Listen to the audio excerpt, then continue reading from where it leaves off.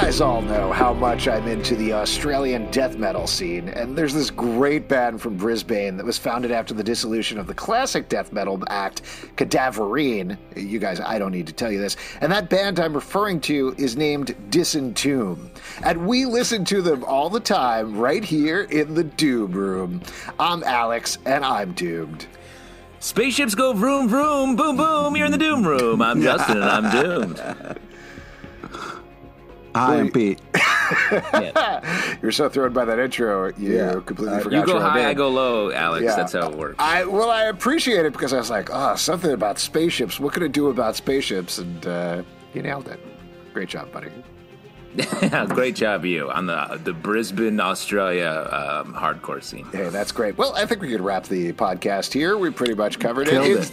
Just kidding. We're going to be talking about Doom Patrol Season 2, Episode 6, Space Patrol, where a lot of stuff goes down, and Pete was so upset he had to go buy himself a soft pretzel to feel better after the end of this episode.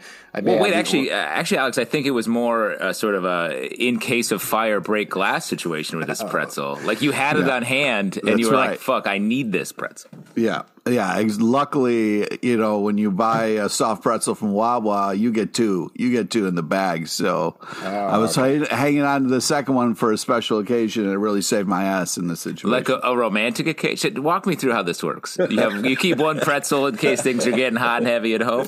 Yeah, can I get the lovers pretzels, please? Yeah. Oh, they're all entwined. Well, in this episode, brief bit of recap if it's been a while since you've watched the episode. So dealing with the huge fallout at the end of the episode where Dorothy finally made a wish from the candle maker. Jane is covered in candle wax. The underground is in disarray, and everybody is dealing with that. And in the middle of Niles, Pete, you had to be happy about this. Niles did roll around looking for Dorothy quite a bit at the beginning of this episode. He's trying. In the middle of all this, some old astronauts that he had sent back up into space before Larry was sent into space come back to visit Doom Manor.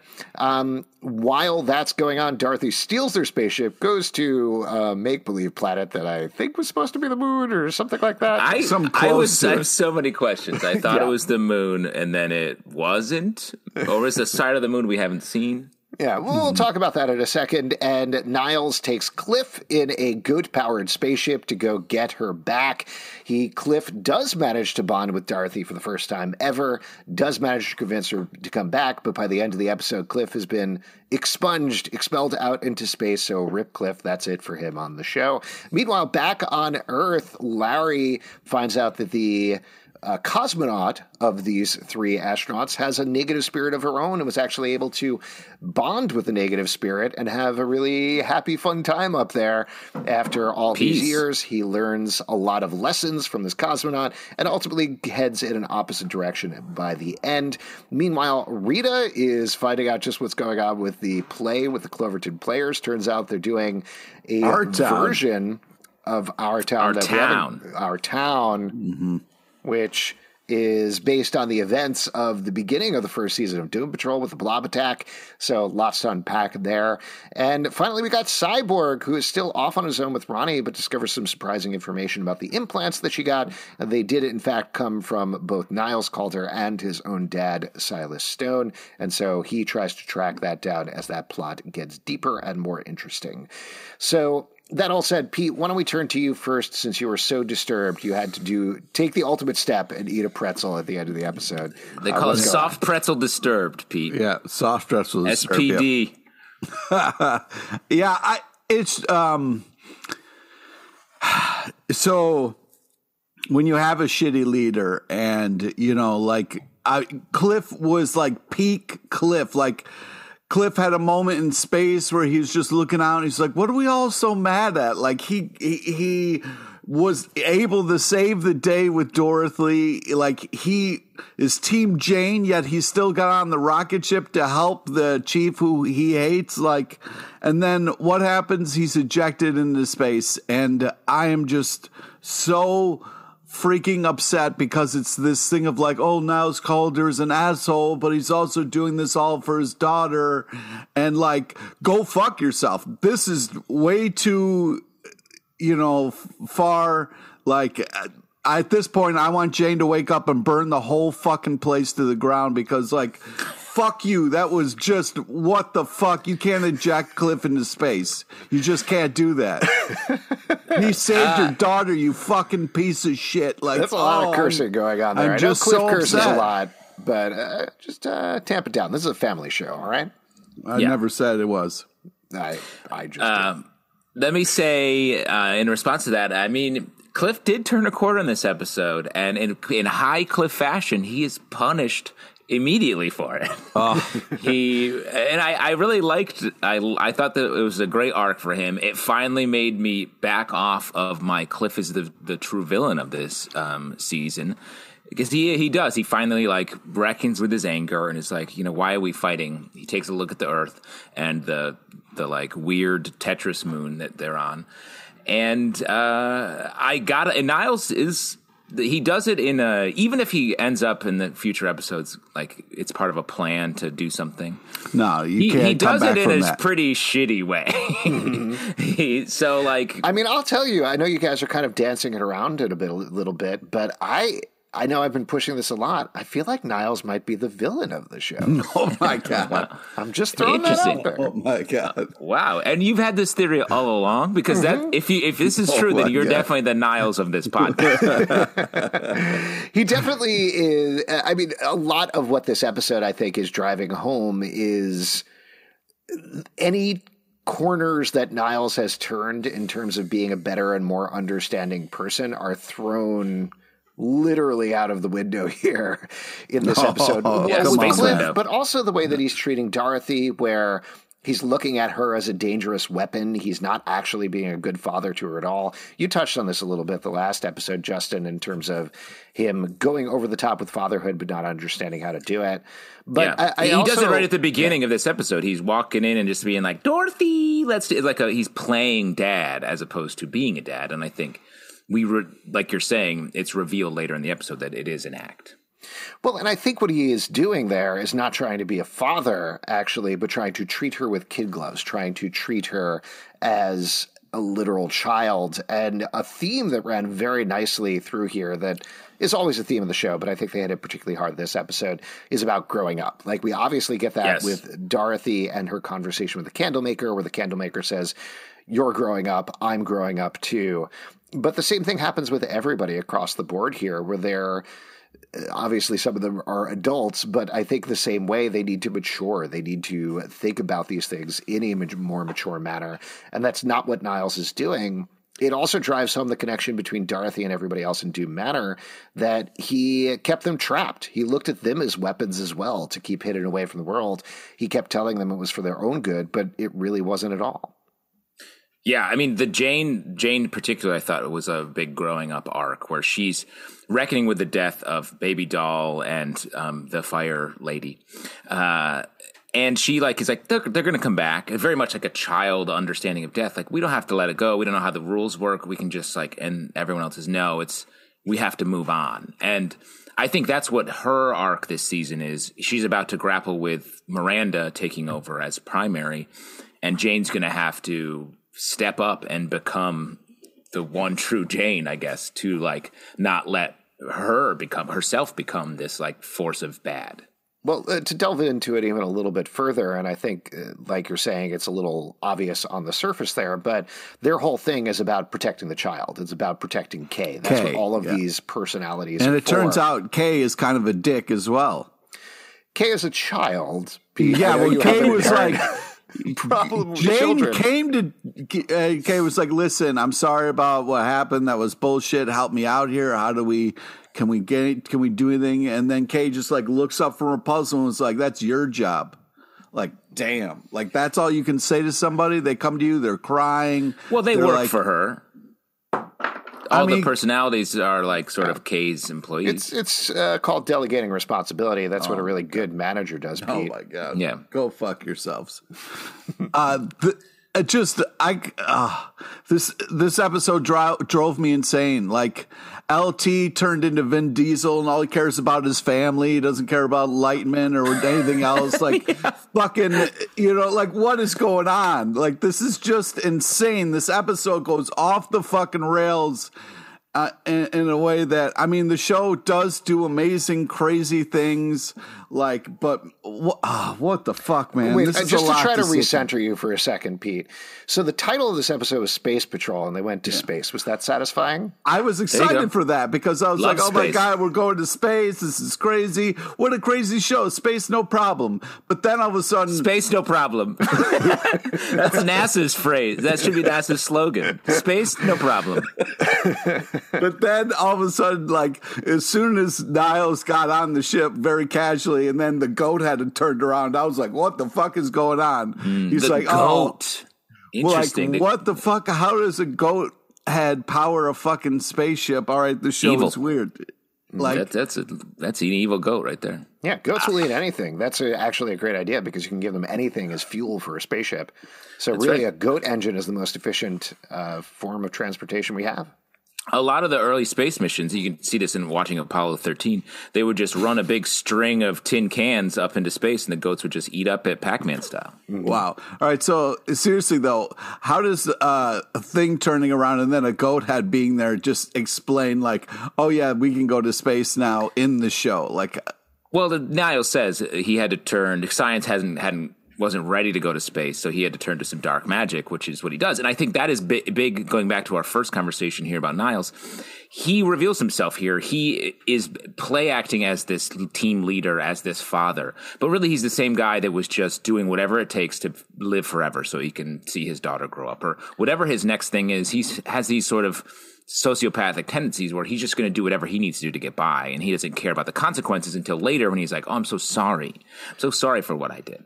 Well, and I think the other aspect of it, getting back to this childhood thing, is everything in this episode, the way that it treated space, was incredibly like playing with toys. From the, I guess they're not cosmonauts, but the two guys saying their names over and over again and playing grab ass the entire time and running back and forth. And they are the pioneers of the uncharted, a clear challengers of the unknown reference, which is cool. Yes. Classic comic book. But you had them, the way that the spaceship comes down and just kind of lands on the yard was very cartoony. Then the whole thing with the goat head and the explanation there, it seems sort of there thing. was no explanation. It was it's just ludicrous. goat It's head. absolutely ludicrous. But it's like, yeah, I have a spaceship in the garage. Let's take my spaceship and it's powered by a goat head and we'll go up to space. And it's the moon, but you can talk there. Don't worry about it. All of that stuff felt like play acting. Like, I don't think there's necessarily an explanation in canon for it necessarily coming, but at the same time, it all made sense with the theme of the episode. I also, what were you going to say, Justin? I was just going to say, when I was watching this episode and I was like, let's see, Jane takes an L this episode. Cliff, huge L this episode. I was like, Pete's not going to like this episode. Ooh, this is a two pretzel episode right here. Exactly. I did want to call out a couple of lines around that scene in the garage, though, because that was so much fun. Just when they go into space, Cliff saying, "You had a fucking spaceship in the garage the whole time." Yeah, very funny. The very offhand comment when they're about to go into space, and he says, 30 years later, you couldn't invent me a working hand. That also very funny. All fun. And the last comment as they're blasting off, where he says, "Of course, I'm fucking going into space." Yeah, I like this episode because I like Cliff's attitude here. I thought it was really good and fun to see. I was having the best time with Cliff. I was like, this is the episode of Cliff. This new Cliff moving forward is going to be unbelievable. And then they just took him off the board, and all my hopes and dreams came crushing down. Like, I was going to make bracelets. Like, what would Cliff do? Like, I was really like, But then you're like, he's gone in space. So he died. Forget that. Cliff died. Forget the merch. Now I hope Cliff comes crashing down from space and then beats the fucking chief into a bloody pulp. I think Cliff's going to be back. I'll just throw that out there. I mean, don't know. We'll see what I've watched that, but I don't know. I guess we'll see what happens. Nice. But Spoiler. regardless, I think like you don't eject one of the main characters into space. They're just not coming back. Especially when, like we're talking about, he just had this great redemptive moment. He had a great conversation, heart to heart, with Dorothy. They're at the only guy who could have got Dorothy to come down off the moon, or the close to it was moon, surprising to me. This moon. is the one thing that felt a little creaky to me in the episode, is the idea that Niles was like, "No, Cliff, you have to do it." given that Cliff has been like, fuck you, Dorothy, for 5 episodes so far at this point. So why do you think he specifically needed Cliff? Why did he specifically call on Cliff? Because he's a robot that can walk around in space. That's why I needed Cliff. I think that's right, and I think he probably needed time to figure out whatever his next scheme is. He and Dorothy just rocketing off by themselves so that she doesn't destroy the Earth, or he's going to go drop her off somewhere, who knows. But I do think Cliff rose to the occasion. They're at the yoked jackalope's yoked grave, and I love Dorothy being like, it's the last piece of my mom, and then just they sort of have a conversation, you just cut to the shot of the two and them walking across the moonscape. Super sweet, and to your point, Alex, very storybook, very like end of a bedtime story. Yeah, very Little Prince. But then it's just a fucking nightmare. Yes, and I really read it in the native French, Alex. I don't know native French. Yeah, the original French. Yes. Wait, what is it called? Actually, in French, you would know this because you read it that way all the time. What's yes, the Le Petit Prince. I don't think that's it. Le Petit Prince is for French for little. What's the name of the author without looking it up real quick? Saint-Exupéry. Okay. Jean-Paul Saint-Exupéry or something like that. Okay, all right, something like that. Something French, I guess we'll find out. So yeah, the Cliff stuff is great. I agree with you. Antoine de Saint-Exupéry. There we go. Oui. Like we were talking about, all the stuff with Cliff was great. All the conversations were great.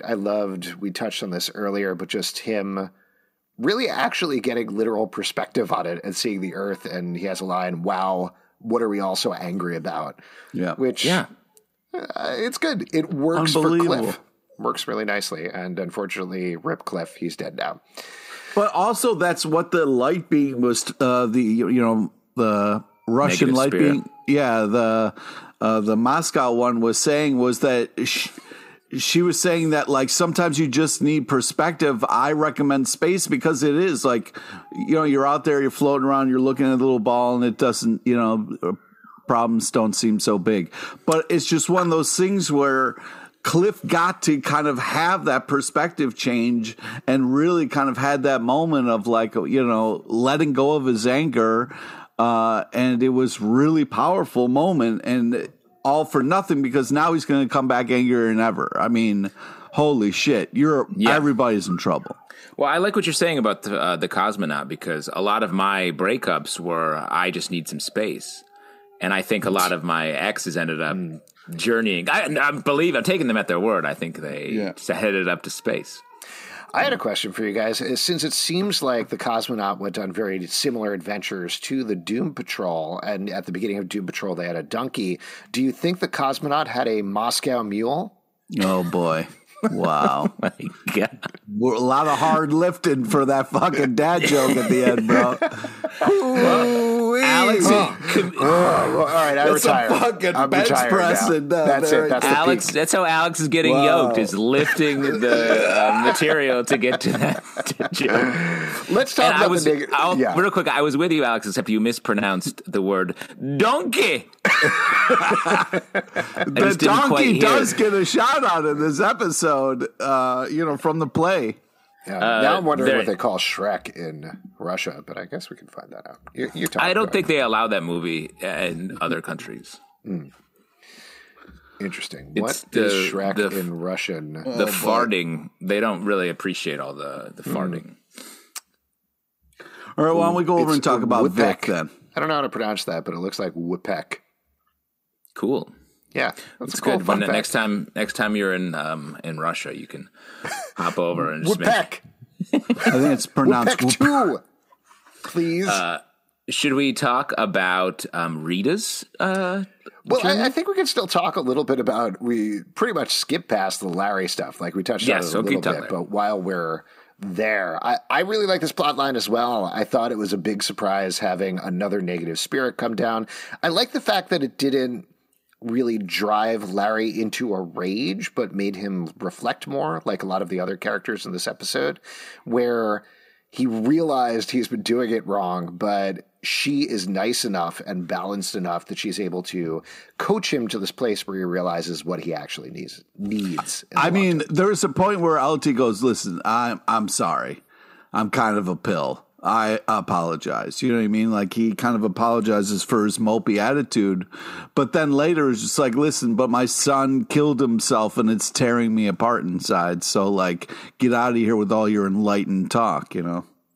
Well, and I think we've talked about this a little bit. Like, the thing holding Larry back is his self-hatred and his inability to sort of like just be where he is. He's always looking back and has so many regrets. Yeah. And the moment when she's like, yeah, I got it, 5 years in space, got to sort of figure it out, the whole negative spirit thing. He's like, 5 years? You figured this out in 5 years? Okay. Okay. It's like if you were putting together some IKEA furniture and you're like, oh, you're done? I'm just getting the screws out of the back. Oh, you're done. You're just all done. Oh, well, that's a beautiful bookshelf. I guess I'll just throw mine away. Well, not to poke the bear again, but I am curious, Pete. I thought the conclusion that he needs to go back to his family and really actually settle things versus just running away was a good one and a positive one. It sounds though you didn't like that. Well, no, because he was like, first off, let me address what you said. Yes, I agree. That is a good choice for him to be like, my family is really torn apart and me not being there has killed them. And then this whole thing was awful. Maybe there's something I can do. I mean, that's a great position for him to be in. But the way he was just kind of like, I'm angry. You know what I mean? Like, I'm not going to listen to all this stuff that is about me and my life being coming together and being one so we can kind of move better, you know, throughout the world. And he was just like, there's a way to be like, hey, thank you. That is smart. And I want to get there someday. First, I kind of got to deal with some family stuff. You know what I mean? That would have been a great way to do it. But the way he was like, no, my family, I'm Vin Diesel now. And that's all that matters to me is my fucking family. So go fuck yourself and your, you know, enlightenment. It's hard to tell if you like Vin Diesel here or you don't. Vin Diesel is not what I'm talking about. I'm talking about his you're screaming lack his of growth. Just so you know, you're question. Screaming his name if you're not talking about him. Yeah, but that's just it's. Which side are you on? Are you on the Vin Diesel side or the Rock side of this feud, Pete? Uh-oh. This could tear Pete apart. Yeah. Open some more pretzels. You got a big question on your hands, Pete. I'm going to have to eat some more soft pretzels. Grumble, Pete. I mean, I sort of have issue with Larry's choice here for a different reason. It feels like if he still feels pain about his family, then yes, he has to go deal with it. But I think the family he needs to fix is the Doom Patrol. He needs to get them all together, because they are the people that take care of each other. His family, he feels guilt toward them, but it's pretty clear the anger that his family has is off the charts. They almost got him captured by the government. So it's like, so you're saying that he shouldn't be concentrating on the family he has, like how Vin Diesel focuses on John Cena's character in the last Fast and the Furious movie, his actual family, his actual brother, and instead he should focus on the family he's found, the Doom Patrol, like Vin Diesel does with his family mostly in the Fast and Furious movies. Yeah, I guess I'm more of a late period Fast Furious guy. Wow, that's the wrong choice. Why don't we talk about Rita, as you mentioned earlier, because she has this fun plot ride happening with the local play. And you want to talk about someone who's evolved, like Rita held it together the whole time. It's like she's sat through that awful play about them where they were taking shots at her the whole time, didn't lose her face once, even like confronted that awful understudy, still held it together. I mean, you want to talk about growth as a character, Rita is killing it. This was such a fun little subplot. I hope we get to see this play at some point this season. I loved that she gets totally just like dragged by this young actress, full psych breakdown. And then her line at the end, well, I found my nemesis. That was great. Yeah, just great. And then just the jokes of what we talk about when we talk about the donkey, that like very much poking fun at like the theater world, which I think, as you know, I'm a classically trained actor, so that's very much in my... Oh, boy. One of my absolute favorite, terrible thing to bring up here, but I thought it was a perfect reference. The director very casually mentioning, thinking about it as our Laramie project, which is something like, no, don't do that. But very, very fun. And I also just love the reversal joke there of like, you expect this ditzy actress to come up to Rita and be like, oh, I don't know, she's like a crazy blob. And then, like you mentioned, she wrecks Rita, like gets her directly to the core, says out loud everything that's been going on in the background for the past couple of episodes. So funny, so fun. And that's what happens when you, as an actor, really do the homework. You know, really put the time in to do the research. You guys know what I'm talking about, right? I do. I don't know if you remember, I did this intro about the Brisbane death metal scene, and I really and that's during the delved very heavily into that. So same sort of thing. And Pete, you were in a community theater production of Whippek, right? You played Donkey. That's right, and it's pronounced. All right, we didn't touch on Cyborg that much, so why don't we jump over to him and what's going on with him. Mostly he's in bed with Roddy this episode, just having a nice time, scanning each other and stuff. And been there. Yeah, good times, good times. The old, hey, let me see inside of you. Now, smooth, Vic, real smooth. Justin, I believe you mentioned last episode that you were starting to get a little suspicious of Ronnie. How do you feel about her this episode? More suspicious. It feels like, and I don't want to be like some sort of doubter when it comes to a romance or a love, if that's what they want to call it. But I don't know. It feels to me like she's playing him and is trying to get to the bottom because like she said, she's dying. So she's up against it, and maybe she did the research and she's like, this guy's a way I can get access to the people that made the parts that are killing me. I need to do this. Also, like getting yourself hugely in debt and then thinking that when you're dead, it just goes away is, so, that goes to other family members. I mean, that's just, that's not a smart way to go about things. Well, I will say on that front, first of all, it seems like she doesn't really have any family members. It's just her. So that's not necessarily a worry on her part. But I also liked it. It seemed like in the middle of an otherwise very goofy episode, a pretty earnest discussion of healthcare and the immense costs that are going to hit through the lens, obviously, of superheroics and cyborg implants and all of these other things. But yeah, I know you're right, Pete, but at the same time, I did like that injection of realism there. And I think ultimately, like what we've talked about with Ronnie, whatever her ultimate goal is, that's what she's bringing to Cyborg. Is he's been on this, I'm going to be a superhero, I'm going to be in the JLA. And first season was a lot about making him confront the fact that he's suppressed the fact that he feels a little bit like a monster inside and coming to grips with that. This one is making him come to the grips with the fact that the world is not black and white. I know we talked around that a lot, but I think it's the same thing with the healthcare discussion where he's like, oh, it's cool, we'll solve it. And she's like, no, I do not have a rich scientist father with war contracts and army contracts and things. I can't fix this. I'm screwed for the rest of my life.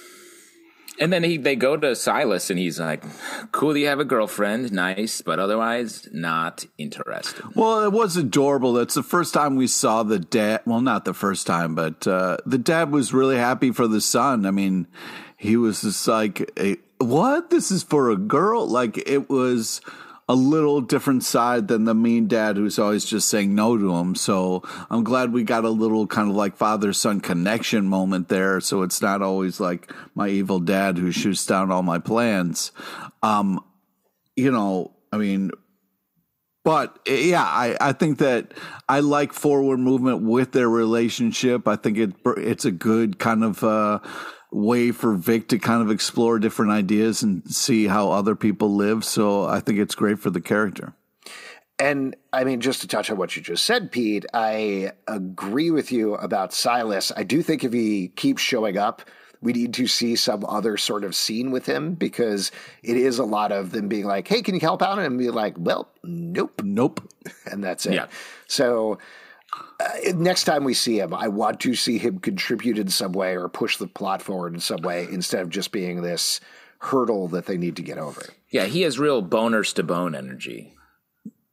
Well, I think it seems like you guys are just being I don't know what you're talking about. Overly boners to bone? Pete, no. Boners to bone? Are you being serious right now? Growing pains, the neighbor boner comes over. That's what energy Silas has. He just pops over, doesn't help, and then leaves. I didn't know that was a saying. So that was not a saying. But I Did they say this on Growing Pains? That was his name, was Boner. Yeah, but did they say boners to bones? Boner Stabone was his name. Oh, Stabone is his last. Oh, you were saying boners to bone. I thought you were saying boners to bone. I thought you were saying boners to like bone. boners bone. Like, yeah. Oh man, wow. Whew. That was a real emotional roller coaster we went on there. What a good discussion about this. Boner's got a bone, right? I just think you guys are upset because, like, mostly a dad's job is just to be like, no, you can't do that. You know what I mean? Like, that's, a lot I got bad news for you, Pete. It's not what the job is. That is not what the job is. You're like, hey, listen, kid, that's a horrible idea. Put that knife down. Like, you did your job. You're a dad. You were like, nope, that's not good. Man, I feel like you have to work harder as a dad to your cat than that, Pete. So wait till you. Any other moments from the episode that you guys want to talk about? Well, I do think we've sort of talked a little bit about Jane, but we get a lot of sort of intense scenes here with Jane really sort of facing sort of who she is and who she's becoming. We get a very CW progression where all the characters are walking to the well at the end to some really intense Evanescence-esque pop music. And then you meet Miranda, and it feels like Miranda's trying to get more people in the well so that she can. That's a horrible idea. Like, just trusting the well lady. Has no one seen a horror movie? Like, you never trust somebody who just is fresh out of a well. You got to let that sit a little bit to see what that turns into before you started trusting a well person. Interesting take. What have you taken out of a well that later you were like, oh, good? It is good. You're right. So nothing good ever comes out of a well. I'm surprised you say that. Except for water, Pete. Water's good. Your well water was not good enough. You're losing teeth like crazy. About well water, because I've never actually used a well to get water. Isn't that water probably kind of gross? It's probably monsters a little moldy. In there. I wasn't going to go that far. Water doesn't get super moldy. I mean, an open air well where stuff goes in, but I got bad news for you. A lot of water comes from the ground and touches dirt. It's not like it just comes out. The water comes from bottles. I have horrible news for you. As I've said on this podcast, because I grew up on well water, but it wasn't me going and getting a bucket and pouring it into the bathtub. That's what it seems like. No, there were wells all across. Did you have to get one of those kind of bars that go all the way across, and you had two buckets on each side so you could carry it? Okay. Yeah, that's where Saint-Exupéry used to sit down and have a nice Evian every morning. He would talk a baguette with butter, cheese, ham, jambon, fromage. I do think it was very I was very happy. Cornichon. I was very happy that Jane was like, "Hey guys, we can't just go and throwing bodies down the well. That doesn't seem like a good idea." Poison the water. But Miranda just shows up, and then everybody's cool with it because they voted one time. And how come Jane didn't get to be in on the vote? That's cold, man. That's why it's important to vote. Maybe she wasn't registered. Oh, that's a great point. Jane is clearly on the outs with everybody. I think that's the reason they don't care about any of her opinions. But I'll tell you what, I know you shot this down earlier, Justin, but I think she's kind of right. They don't know the rules of this. They don't know that these people might come back. That was my immediate thought when Baby Doll died is she's kind of a thought construct, right? So there's no reason that you can't bring her back in some way. Mm-hmm. So I don't know. I honestly don't remember how this goes, this particular plot line. So I do wonder if they are able to bring them back in some way or if these personalities are permanently gone. Yeah. Well, the way they've introduced it, it feels like there'll be something to that. And I think we're actually going to get not nice versions of Baby Doll and Fire Lady who will be on Miranda's side, is my prediction. Ooh. A couple other things. They've gone in the well, you're on the Team Well. All right. You're Team Well, exactly. Team Well Water. Team Well Water. That's my team. A couple other things in the episode. Cliff bringing the finger and then putting in the freezer. Yeah, and he's like, hang tight, little guy. I don't know if that's how making a finger attach works, but sure. It's hilarious. I feel like that's definitely going to come back later at some point, right? Yes. We had a whole episode called Finger Patrol. I loved the whole, the super sci-fi thing of spores that killed the other two challengers of the unknown dudes. And I love when they're burying them. She's like, oh, and don't eat the fruit trees that grow here. It's full of dead body spores. They were adorable, though, as they were being buried alive. And I mean, as much as Dorothy feels like, she maybe has done her damage, the Candlemaker conversation she has with him in a classic, the footprints on the beach situation, which I know, something we all talk about. She mentions that a lot more words now. It seems like gaining in power. And I think the Candlemaker will end up being the villain of this season. I think. Yeah. Two other Cliff. Oh, go ahead, Pete. I was just going to say, I really like the LT Rita moment where LT's like, so, community theater, huh? She's like, yeah, you know what? Doing it for the love, I thought that was great. Yeah. LT, it seemed like maybe he was going to take a couple jabs at it, but was pretty cool about it. I really liked her line back. They're very well reviewed in the Cloverton Bugle. Yeah. I love just this very background way they're fleshing out the town of Cloverton. Like, it's not much. It's just little details, but it's very fun every time they mention it because it's a silly name for a town. Two Cliff lines I wanted to mention that happened pretty close in a row. When Cliff at the beginning of the episode is looking for Dorothy and Baby Doll, calling out any pigtailed pains in the asses down here. Mm-hmm. That was fun. And then he discovers Jade, brings it up.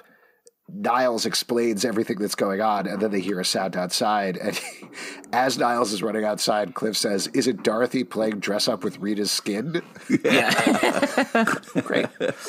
Banger Cliff episode. R.I.P. I wish we could have him back, but he's gone.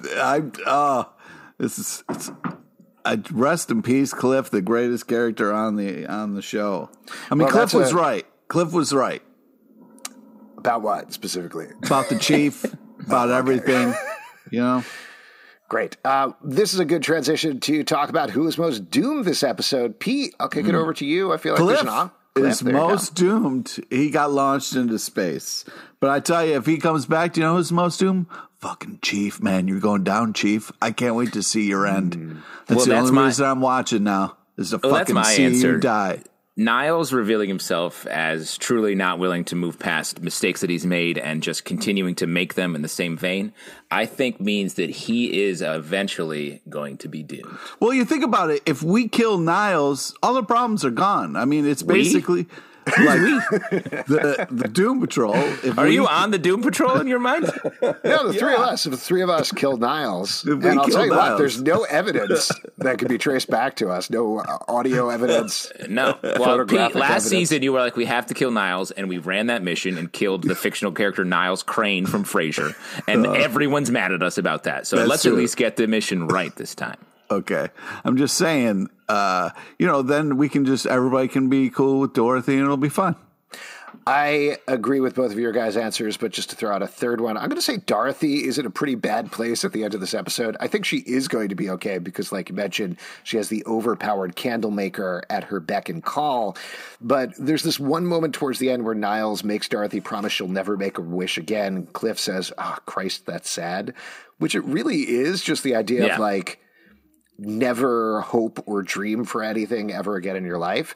And whatever Niles is going to do with Dorothy, it almost feels like some sort of final solution to take care of her, to end her for good, for the better of humanity. So we'll have to see how it turns out. But my point being, she's not in a great place here.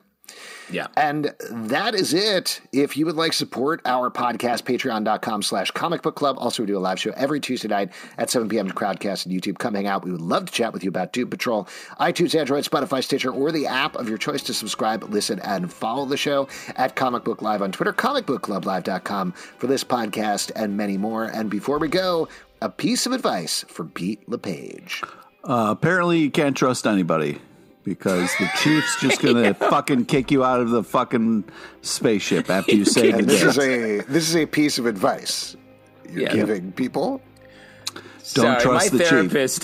My therapist says some pretty intense things. Don't trust anybody. Great lesson, Pete. I got to go because Boner's got a bone. No, I'm talking about Boner Saint the Bone. Boner Saint Bone. That was the guy who did the Russian voice in Whipback.